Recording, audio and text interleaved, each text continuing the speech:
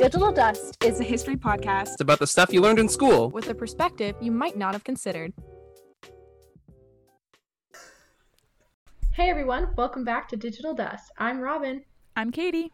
I'm Liz. I'm Patrick. It's episode 3. Hello. Episode 3. This is fun. This is like the first episode we've done that isn't sort of an introduction. So we've had the first two that were introductions. Yeah. More real. This is like our first real episode. Yeah, like an actual historical topic. Yes. Yeah. We're getting there, folks. So what is that historical topic? Yeah. Oh, so I just wanted to talk about what is history. We've talked about what is public history, but what is history? I mean, obviously, what isn't history? Katie actually found this really great quote. It says, "History is the stories we tell about the past," and that's by Thomas King, who's an amazing Indigenous author from the University of Guelph. But the way history has been traditionally taught, it doesn't seem like history is just stories, you know? I feel like it's always been very, this is the facts, and there's no denying the facts, and you can't interpret it any other way except this way. But yeah. And you find quickly as you continue with it too, though, that definition completely changes. It's no longer about facts, it's about everything else it could possibly be. Yeah, I feel like there's a lot of like what history like looks like versus what it actually is. You know, like the history in the past are two different things. This is like something that we learned pretty early on, right? That the past is what has happened temporally before us, and then history is kind of what we remember about it, what we write down about it, what we talk about it, how we record it, how we record the past. But also, a lot about interpretation. Not as many facts as you're led to believe in your early years. Yeah. So I think that answers. I think that's the definition. I think we did it. Yeah. We defined it. Podcast over. Boom. It's done. Like that, every historian ever. Yeah. No, but this is a good question, though, right? That like. But it's like a fundamental question to the discipline. It right? is. Yeah, and it's hard to define what history would be. Mm-hmm. Ooh, I have an interesting question. Go ahead. Do we have any either cringy or really good stories from history classes? You know, anything? I can start if you want. Please do. Please. Okay, so of course, in Ontario, we have to do grade 10 history in high school. So I did grade 10 history. Obviously, the class wasn't that good. The curriculum in general kind of sucks.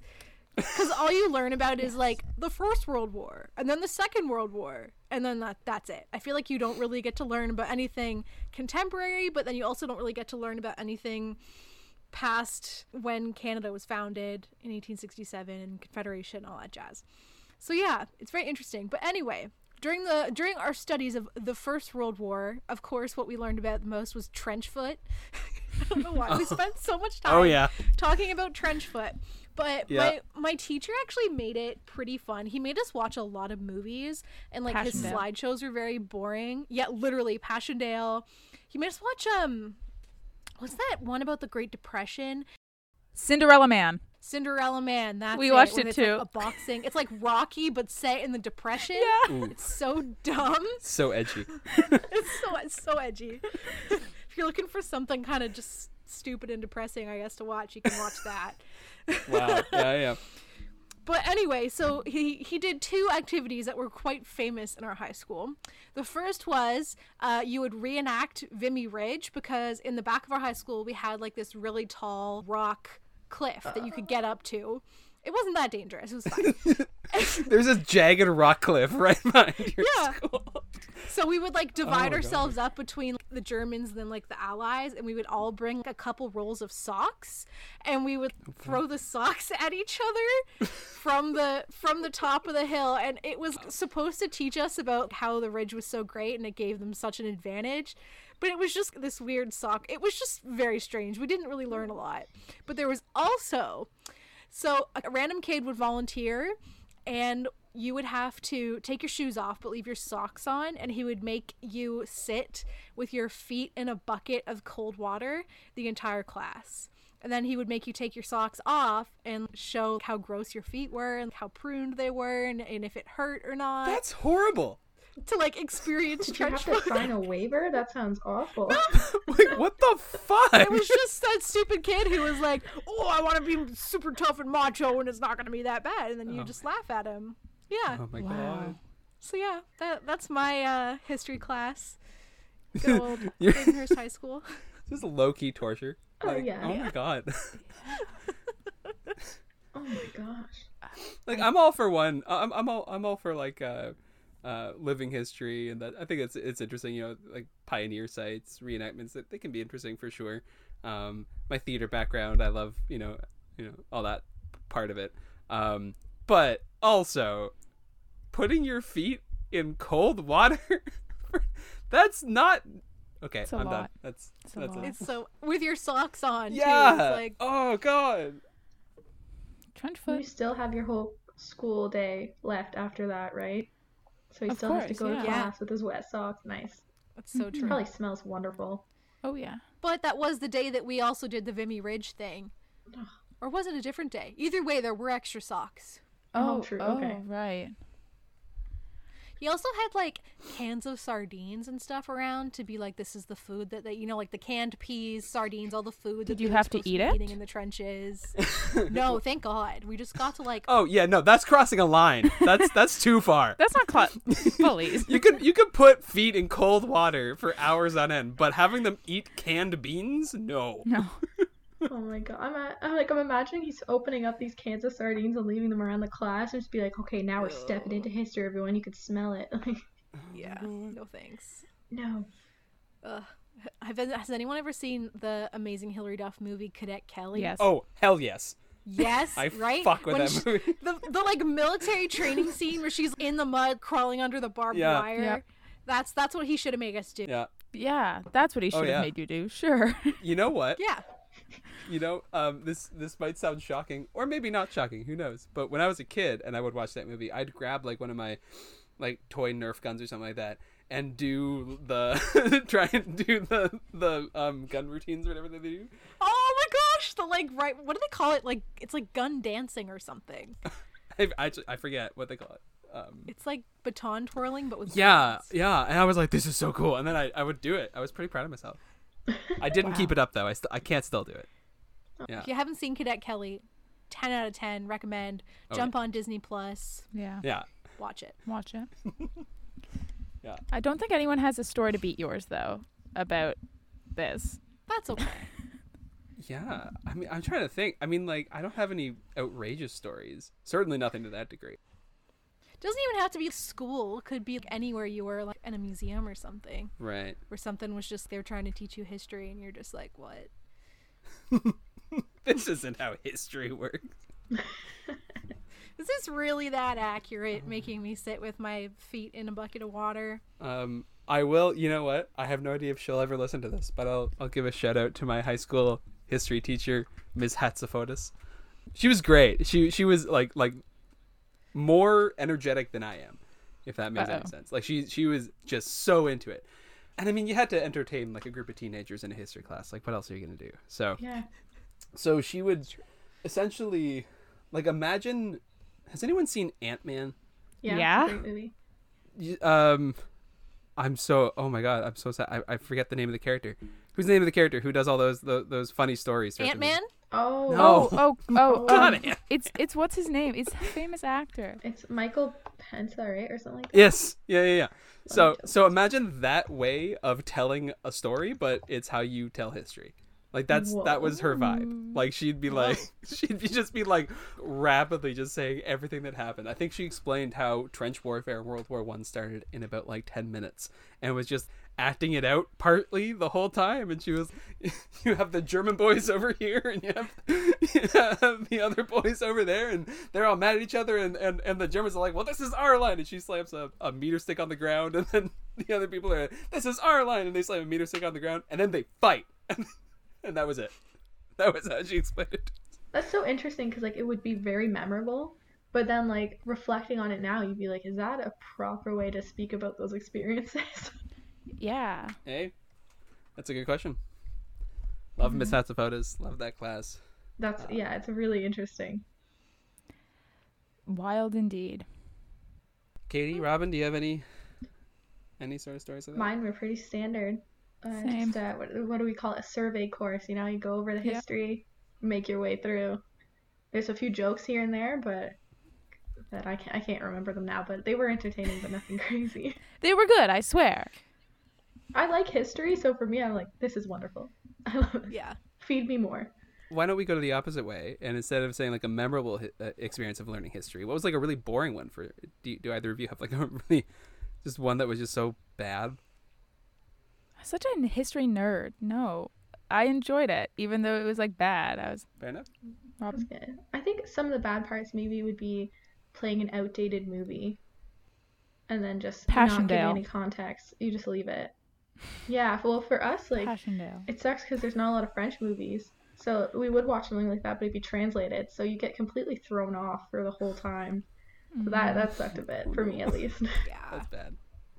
I forget the name of the movie, but in Miss Atsafotis' class, we watched The Pianist. Is that what's? Oh my god, you watched The Pianist in grade 10? Yeah, That's traumatic. it is. You're right. I think she gave a disclaimer. I think she was like, "If you need to leave, you can leave." But, I like, hope she Yeah, get- we were.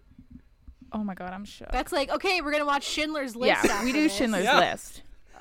Yeah. But The Pianist, Yep. oh my god. Yeah, Yeah, we It was watched tragic. that too. I cried in class. yeah. It was hard. I would always go for back sure. to the classes to watch Schindler's List because I was friends with all the history teachers. So I'd be like, when are you watching Schindler's List? And they'd be like, oh, this week. And I'd be like, I'm just going to show up to your class unprompted. I'm going to sit in one of the desks. And they were like, okay. It was good fun. Wow. I mean, good fun in quotations. It obviously It was is. not It's a fun. good movie. It is it's a good very movie. good movie. The Definitely. Pianist is also a good movie, I will say. I watched it recently and I was traumatized. I can't imagine watching it at 16 and being like 15. 15. Younger. Yeah. Yeah, that's true. Yeah. Yeah. Yeah, why is it important to learn about history? Why are we forced to learn about it in grade 10? And well, pretty much since you can read now, you're in like first grade, we're going to start learning about it. And Yeah. yeah, why? Well, according to our curriculum, we learn history to become responsible citizens so I can work in our democratic society. Yeah. Yeah. And you can see it in how our curriculum is structured, right? It's so pro-Canada. It's so pro-military, which is like wild when you think about it. Yeah. Well, like we said, our main focus was World War I and II, right? And that's Yeah. what most of us remember. Yeah, I find this to be a really interesting conversation, but what I find frustrating is this. So to be a responsible citizen in the context of the current curriculum, I would argue that the four of us may not agree with that sort of responsible citizenship based on what's taught. And what some people argue is that in the context of a curriculum, history feels sort of authoritarian, like you're telling people what to know about and what facts to find important and that sort of thing. Like you're teaching them particular, often skewed forms of history. But I think it's more complicated in that, like, if we had our way, if the four of us had the topics that we find interesting and that we find important put into the history curriculum, if there's more diversity, if there's more talk about, sort of oppression and privilege, that same argument would still sort of apply. Like, do you know what I mean? Maybe even apply more, right? Are we Yeah. building good citizens if they're just super patriotic? Like, is that a good citizen? But like, is it history's responsibility to build citizens at all? Well, we're building good. Their idea is like making a patriotic citizen is we're building a citizen that cares about their country, right? But that their approach is by making us super fans of everything we do. So, is that responsible? Canadian Probably super not. fans. Yeah. Well, I definitely think in terms of looking at Canadian history and Canadian curriculum versus, or I guess more like Canadian identity versus American identity, I feel Canada has to work so much harder, but they're also so much more successful at kind of the citizen brainwashing and the instilling of nationalism in kids.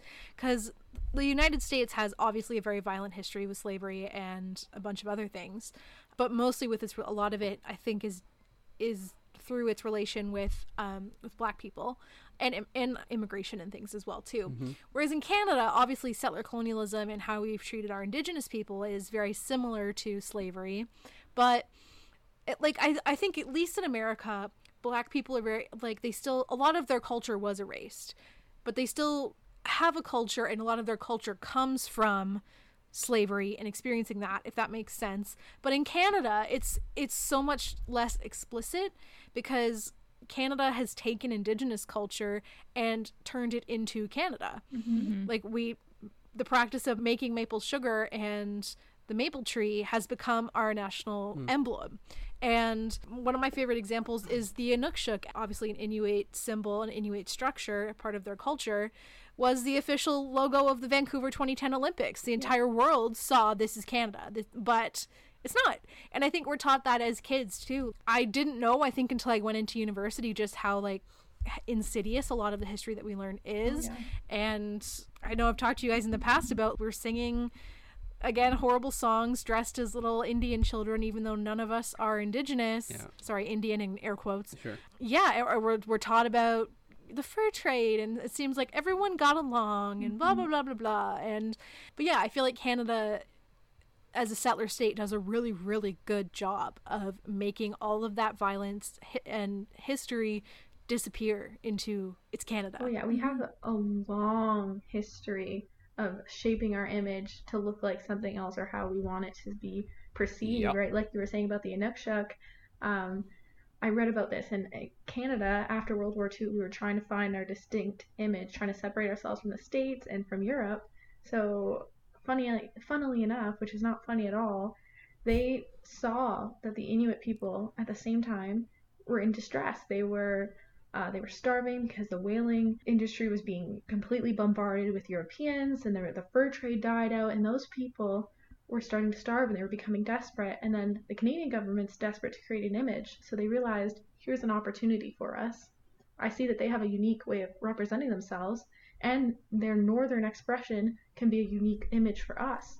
So they started taking Inuit art and using it as their own. So they implemented co-ops in Inuit communities, and they said, here's a place where you can create art, and we'll buy it off you, and you're going to make money, and we're going to get an image. It's going to be great. But what they don't tell you is that the government was only buying pictures that they deemed were Indigenous enough for them to create a good image. So artists who didn't create to what the government wanted would still starve and still not progress or be able to have the freedoms that we have today.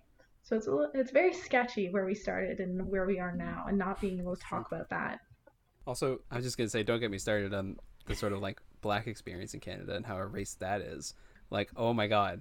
Well, I mean, I don't want to get too into it right now. I think a lot of how Canada sort of shapes its identity is something that something that it isn't, is based on their ability to sort of compare themselves and juxtapose themselves with other major white powers, places like Britain and places like the United States, sort of like what you were talking about there, Robin. That was something like, for example, Canadian slavery, and how, I mean, it takes a lot of effort to convince people that Canada ever even had slavery. But even if you get that idea in someone's head, the response that you often get is something like, well, okay, it wasn't as bad as the States or something. We were nicer to our slaves. We got rid of it earlier than they did, and that sort of thing, which is just incredibly frustrating for so many reasons, obviously. But it gets at this idea that like, Canadian identity, we see ourselves as this sort of like polite, kinder version of the United States, or someplace like that. I remember learning about like the Underground Railroad too. And yeah. Oh, it's basically like the United States was horrible. Slavery was horrible. Yeah. Canada was great. We were great. Yeah. And so as soon as you came through there, you were in Canada, Yeah. and you never experienced racism again, and everyone was one big happy family. Oh, which yeah. is not true at all. No. You could take a little stroll downtown London, Ontario, where we are right now. We have a district called Soho, which other London, the London, England, also has, but ours is a little different, but it is traditionally a black neighborhood. Mm-hmm. And you can see that there is a lot of poverty, there is a lot of drug use, and all of that comes from it being a historically black neighborhood, because the people who escaped slavery through the Underground Railroad came, they settled in London, and immediately faced a lot of racism and weren't able to buy their own houses. They were frozen out of a lot of different places. And yeah, so I feel like if anyone in Canada can probably do a little digging about their local history and figure out pretty quickly that the kind of race relations that happen in the States happen here too. and still happen here. Oh yeah, yeah. I mean, like often enough, self-emancipated slaves would come to Canada, feel the like overt racism here, and then return to the northern states. Often enough, places like Philadelphia and New York, some areas in Ohio, these places, you know, felt more integrated and they felt more respected than Canada. Not to mention, and this is the big thing with me, is that like for as long as enslaved people were sort of trying to self-emancipate themselves and run away from the plantations, it wasn't really until like the 1850s that Canada became a really big beacon for a lot of people.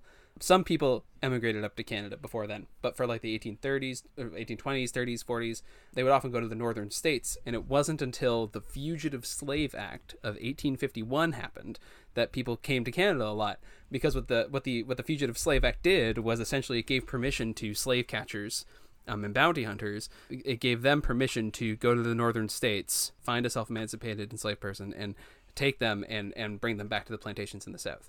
And so it became a lot more dangerous to live in the northern states, self-emancipated enslaved person. And so that's when they really started more mass migrating to areas in Canada. But even then, they'd often come back down to the States because of the racism they'd experience here. So there you go.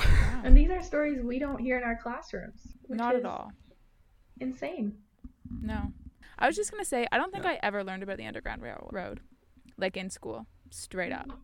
Mm-hmm. Really. We had to read a book on it. There's like this really old children's book that I had to read in grade 4, I remember. Oh, wow. That's young. Grade 4, 5? Yeah. I don't remember learning about it in any sort of curricular way. Like, it didn't feel like a big part of it felt like maybe like 1 or 2 days of my elementary school career, elementary school especially, like never in high school did I ever learn about it. But yeah. Well, high school is modern history. Of course. And you know black people don't live in modern Canada, right? No. Oh. Of course not. That's what I was gonna say. It's so interesting how like, okay, history is supposed to be about teaching us to be responsible citizens, but none of the history that we're taught is then like related to the current day and like related to, okay, and how do we use this to be better people? Yep.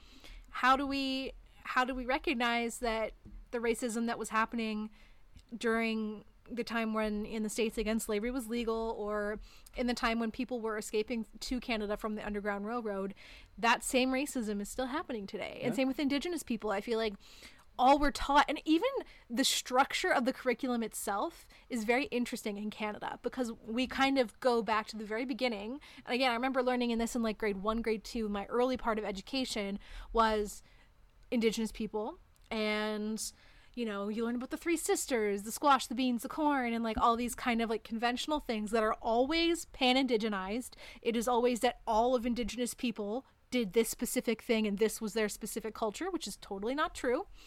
And then you would kind of move on from that, because then the settlers arrived and the habitants, and then you progress, and now we're in the First World War and the Second World War, and Indigenous people are not talked about ever again. And you immediately go to the point where you're like, well, then they must not be really around, or they must not have a culture now. They must have been completely absorbed into the body politic, which is exactly what Canadian government wanted with the Indian Act. So yeah, it's very interesting. Like, not only are we taught that in content, but the structure of which what the things that we learn is meant to signify to us that these issues no longer happen anymore. And we won the wars and we're great and we're the peacekeeping country and everyone loves us. The peacekeeping country.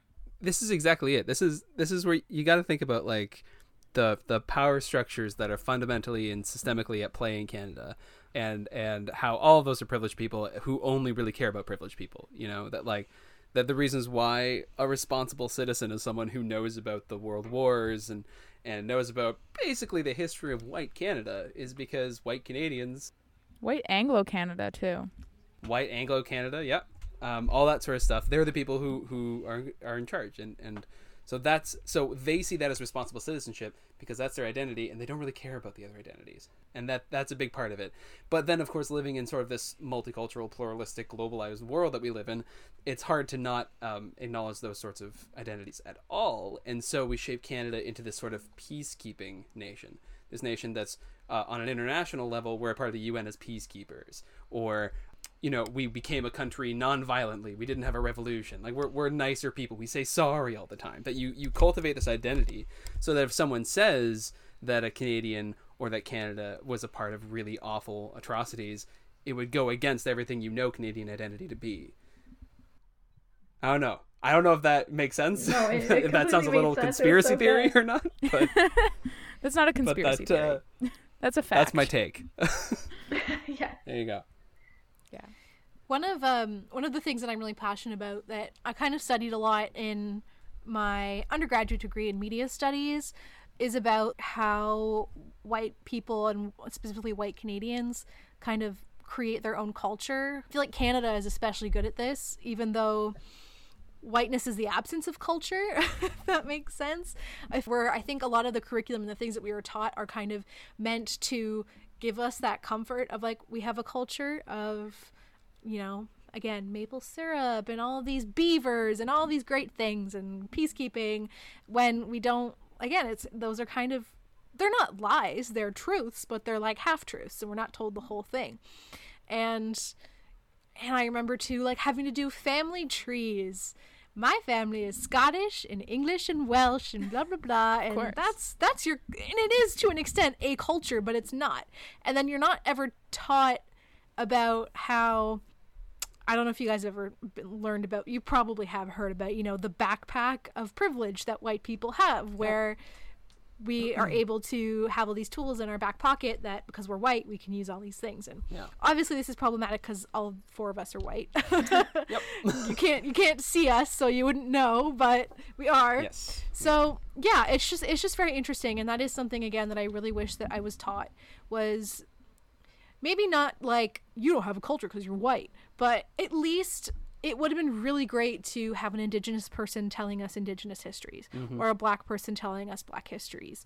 And as we are taught as little kids that this is how you talk about these things, and we're mostly settlers, and you talk about it by kind of co-opting this culture as your own, and you only ever learn the one side as well. Yeah. So I think that's changing. I haven't been in like a classroom with little kids very recently, so I don't exactly know, but I do feel like people are getting a little bit more aware of these things, and I'm hoping that the next generation isn't as bad as like the baby boomer generation, and maybe even our generation too, with like being very privileged and white and very ignorant. But yeah. Shall we circle back to the original question, which was, why do we teach history? Why do we teach history? But maybe, like, why do you think we like, beyond like the practical, like, why does the state do it? Like, why are we passionate about it? Well, I think that I don't want to speak for you folks, but I think that the four of us would agree that a big part of why you want to teach history and have people learn history is so that you can relate it to your present moment, and hopefully, like, the idealistic thing that a historian ought to feel is the idea that, like, we're talking about this history and talking about the past so that we can shape a better future, you know. It might not be super practical, but that's the ideology behind it. That's the idealism of, I mean, and honestly, God, even military historians. I'm not really into military history. I'm sure none of us are really into military history. And I think military history sometimes gets a bad rep as sort of like people who just know the different tanks and like can look at a gun and tell you what model it is or whatever, you know. But honestly, God, there are some really important military historians who analyze like sort of the context for why wars begin and the outcomes of wars and how wars affect citizens and people, and all this is really important stuff because, I mean, unfortunately, our world is constantly plagued by war and conflict and violence, and so it's important to be able to think about those histories and to think about past wars and hopefully find a way to not have war happen in the future. That you're dealing, when you're studying war, you're dealing with one of the most common human phenomena, which is awful and frightening in so many ways to know that war is like that. I think the last 6,000 years, 94% of them have had at least one major center of the world at war. That's all. Yeah. Okay. Yeah. So, like, you know, so studying it in a pacifistic way as a way to end conflict and as to foster harmony, I feel like that's incredibly important. I know at least one military historian who makes that his mantra. War history is so weird that way. Maybe because, again, I haven't really done it in depth, but as a kid, like in school, we did a lot of it, obviously, as we've talked about. But it is so strange. I always remember Remembrance Day. Remembrance Day in Canada Yeah. is such a weird thing. Ooh. You have someone, first of all, Sure. everyone gets their poppy, and you go down to the assembly, and all of the bad, weird kids are sticking it through their palms and through their fingers, like through their skin. Yeah, weird. And then you'd have some really cute little old guy from the Legion would come and talk to you about being a veteran and some sort of traumatizing experience. There was one time in high school where we had a veteran who had like gotten out of the service. Like he was young. He was in his 30s. And that was really interesting. So he was in Iraq, I think. Yeah, that was very interesting because it made things a lot more like, oh shit, like this is real and this is happening right now. But it is so weird. And then you'd sing the national anthem and you have the moment of silence, and you'd have actually I played trumpet in high school, so I always did the last post at my high school. Look at you go. So we did the last post. It was so fun. It's really fun because it's usually played on a bugle, so you do it on trumpet but you don't use any valves, you just do it all with your mouth. Anyway, yeah, so anyway, it's just a very morbid thing. I'd like to contribute that we always sang the Dixie Chicks Travelin' Soldiers, so cheers to Remembrance Day. The pinnacle of Remembrance Day for me is just the Flanders Fields poem that I didn't know for a long time was written by a Canadian. When I was in elementary school and high school, I just thought that was like the World War I poem. Like So just did thought I, that was so a did poem I. that everyone in the world knew and recognized as the World War I poem. I think Turns Britain out- does it too. I think it's very popular yeah? in Britain. Yeah, because we were Oh, a that's- colony. Fair enough. Makes sense. Okay. Well, that's nice. Ours was so different. Ours was very somber. Well, our school's near Base Borden, and a large population of Base Borden people, they're French, so their kids went to our school, and a lot of the parents came. So almost everyone in the gym of our whole school, we were just like 400 people. Almost everyone had someone that was involved in it, so it was always very serious. Ours are pretty serious too. We'd sometimes have like current soldiers come in, Yeah. Oh, wow. from Yeah. and talk about their experiences. Essentially, just like a lot of people fetishize Remembrance Day as like a military day. It's not like, it's more like Canada's military fervor than it is about remembering is. the atrocities of World War One. All right, so this is a quote from. Title is called "If You're Not Doing History to Make Change, What the F Are You Doing It For?" Which is a great. We'll link it in the show notes.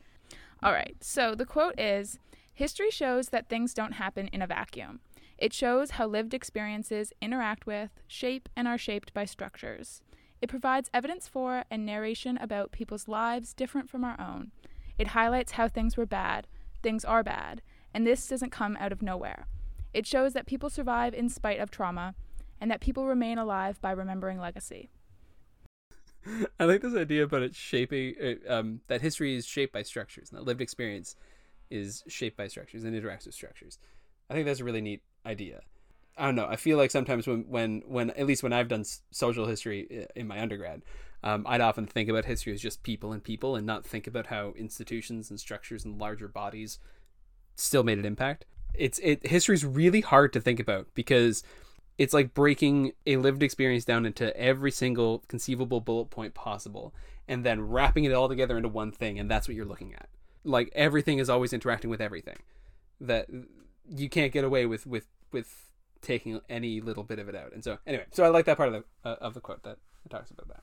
Yeah, I think one of the things I really like about history, and when we talk about like why we teach history, is this idea of recognizing where structures in society come from and their historical roots is really important.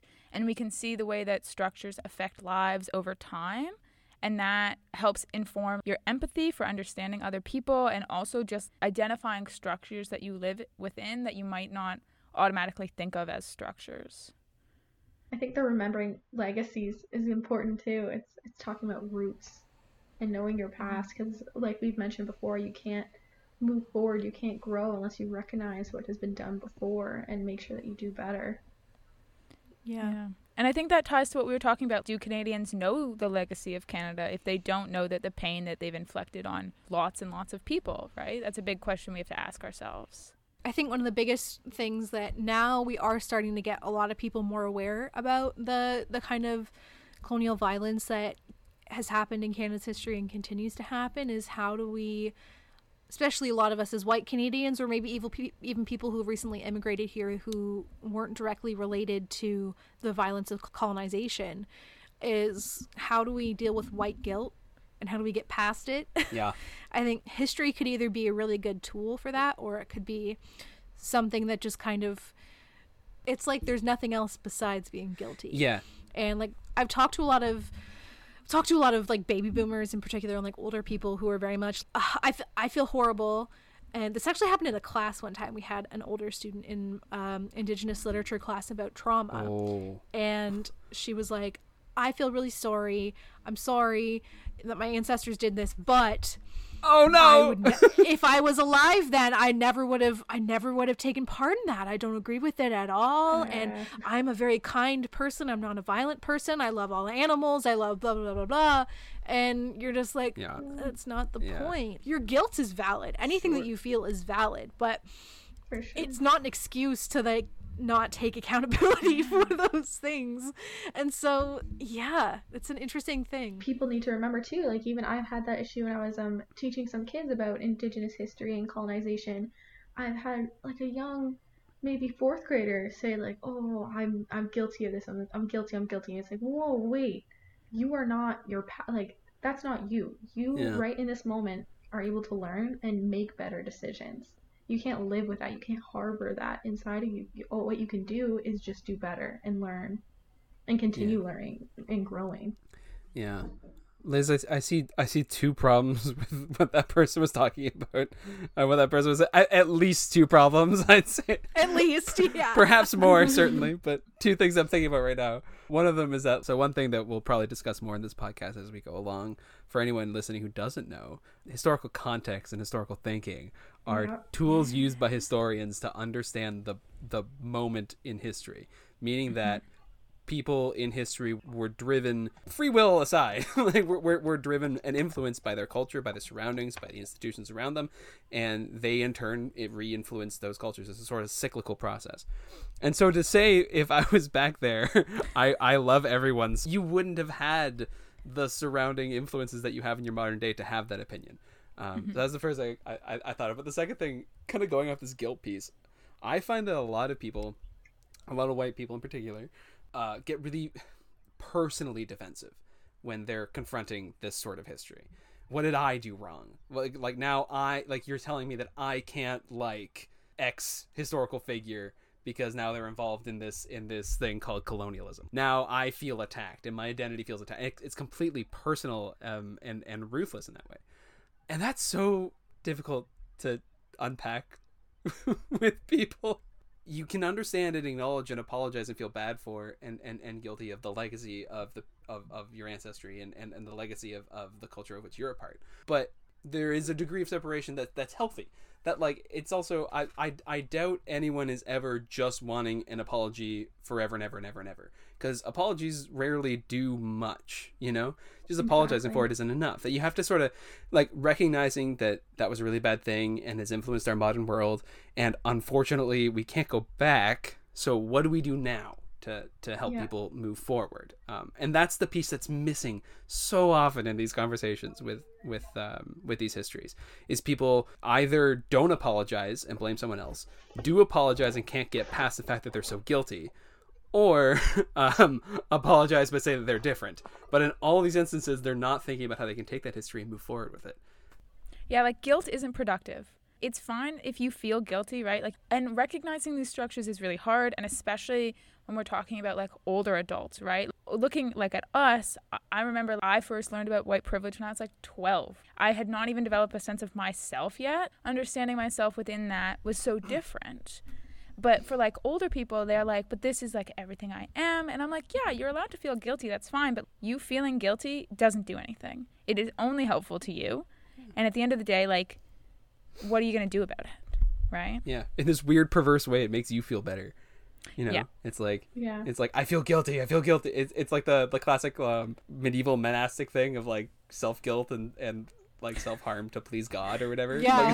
Like self-flagellation and stuff. Yeah.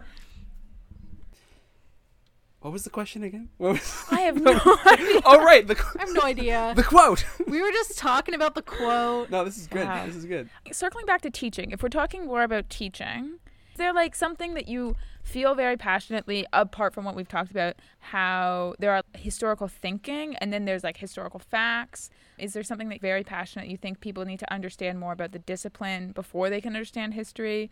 It's a very broad question.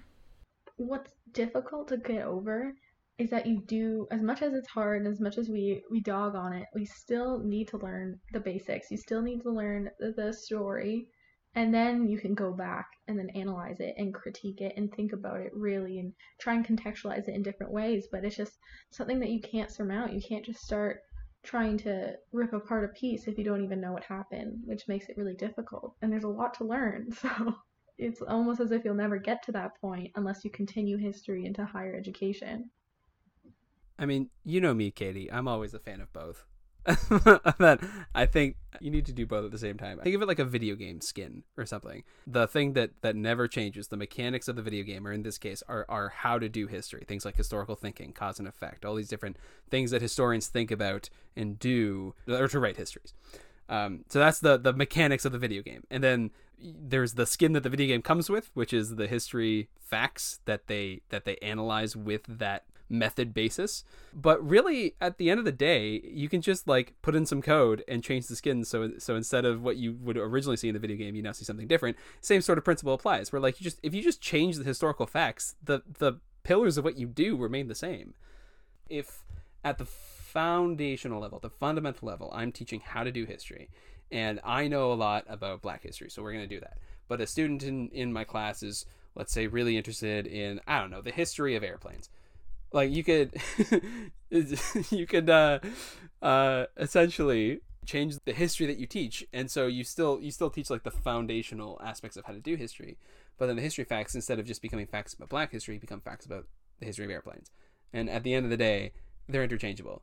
I don't know if that makes any sense to anyone, but that's how I see it, is that the facts are completely interchangeable, that they're just skins of the same system, that you can do the exact same thing over and over again. The thing that can't change is how you do the history and how you research it.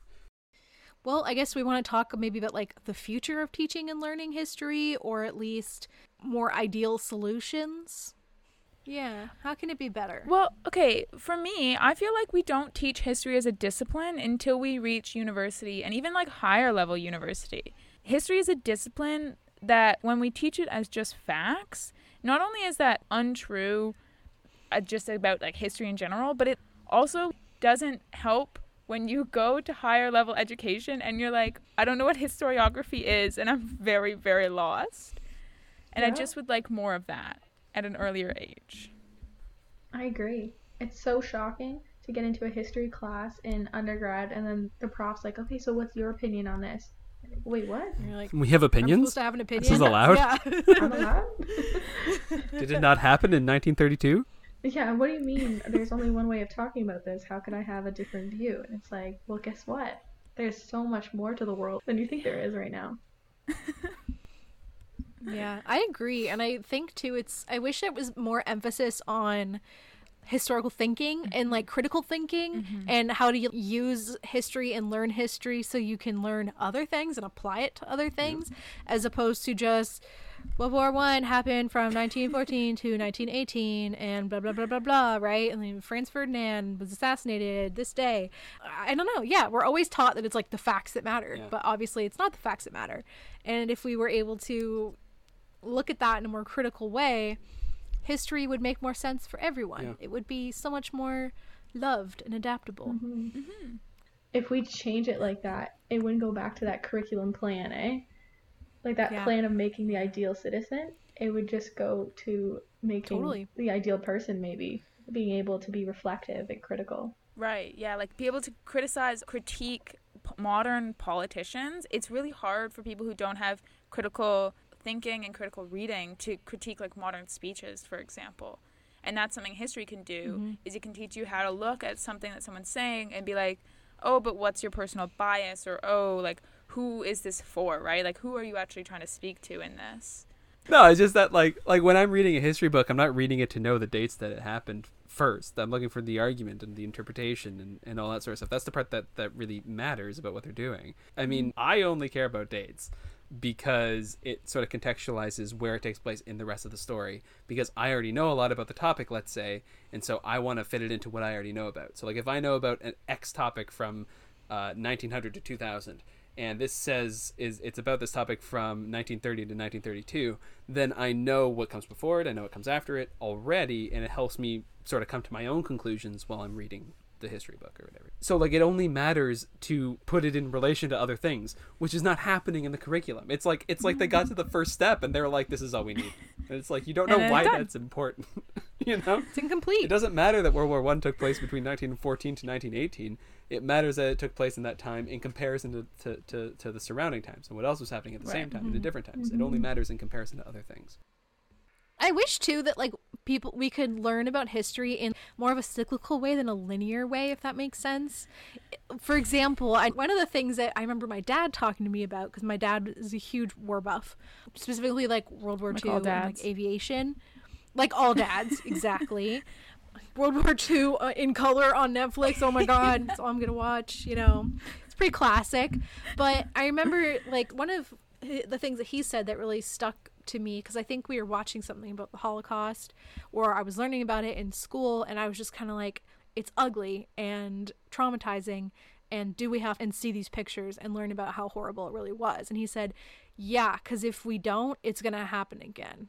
And I see things like Nazism and nationalism and propaganda happening today that have happened in the past, and we're not like looking to history and being like, we need to know this and we need to know that it's happening now. And so I haven't been in like high school classroom in a while, but I think if I was a high school history teacher looking at the riots that happened over the summer about George Floyd and about police brutality, okay, let's use that and let's learn about the LA riots in 1992 that also happened out of a reaction for police brutality. Okay, let's go all the way back to slavery and how exactly these relations between races came to be, and how do we understand that?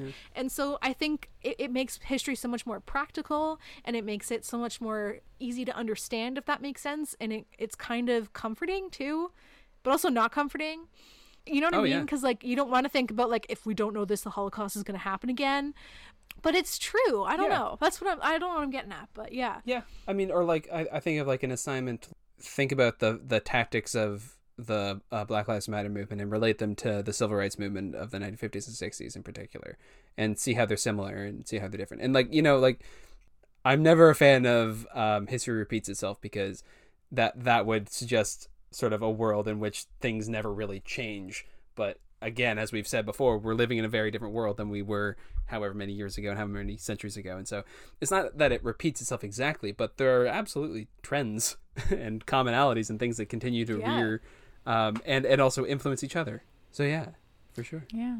It's a really fine balance of, it's not repeating itself, but it's also not, it's not like it's not going to happen ever again, you know, or that it's over. Right. Something like the Holocaust could easily happen again. And well, it does, right? It is happening in China right now. Right, yeah. With the concentration camps in the Uyghurs. Yeah, exactly. Yeah. And so, I mean, the theory is that a historical perspective would help you acknowledge that and try and dismantle that as best as possible. But unfortunately, you have to kind of have the people in power or in charge acknowledge that. And that's a harder thing to do. Yeah, we could do a whole episode on genocide, because it's like the big, like, have we ever declared a genocide? No, not while it's happening. We should do a whole series on genocide. I feel like, you know, like Katie, you could like lead us through like 5 podcasts. I was recently thinking about Holocaust denial, and I think we should touch on it in the next episode when we talk about history as constructed, right? Because I feel like that opens the door for denial. All right, so that's how we change the history curriculum. Yep. It's simple, guys. Yeah. Voila. I feel like, okay, I don't know. I'm hoping that we made sense, but part of me is like, I'm sorry if this was a wild ride that made very little sense, especially if you're not Canadian. This is true for any international viewers out there, because you know we got loads of those. Yeah, we have so many of those. If you are, though, you could like email us or comment or whatever, and I would be interested to know what your experience is, if any. Oh yeah. And how you learned history is different. But thanks for listening. This has been a great time. I hope you understood. Let us know how you learned history in the country that you live in. Let us know if you learned history, if you are Canadian, the same way that we talked about it, or if you had very different experiences. We'd love to hear those. All right, bye. Bye. See you on the flippity flop. See you on the. Oh, I missed it. Flippity flop. Patrick gets so excited every time Flippity Flop happens. It's great. Oh my god. He's just like, oh my god. Honestly, It's in a great. dark, dark world, this brings me hope. Yeah. See you on the flippity flop. Flippity flop.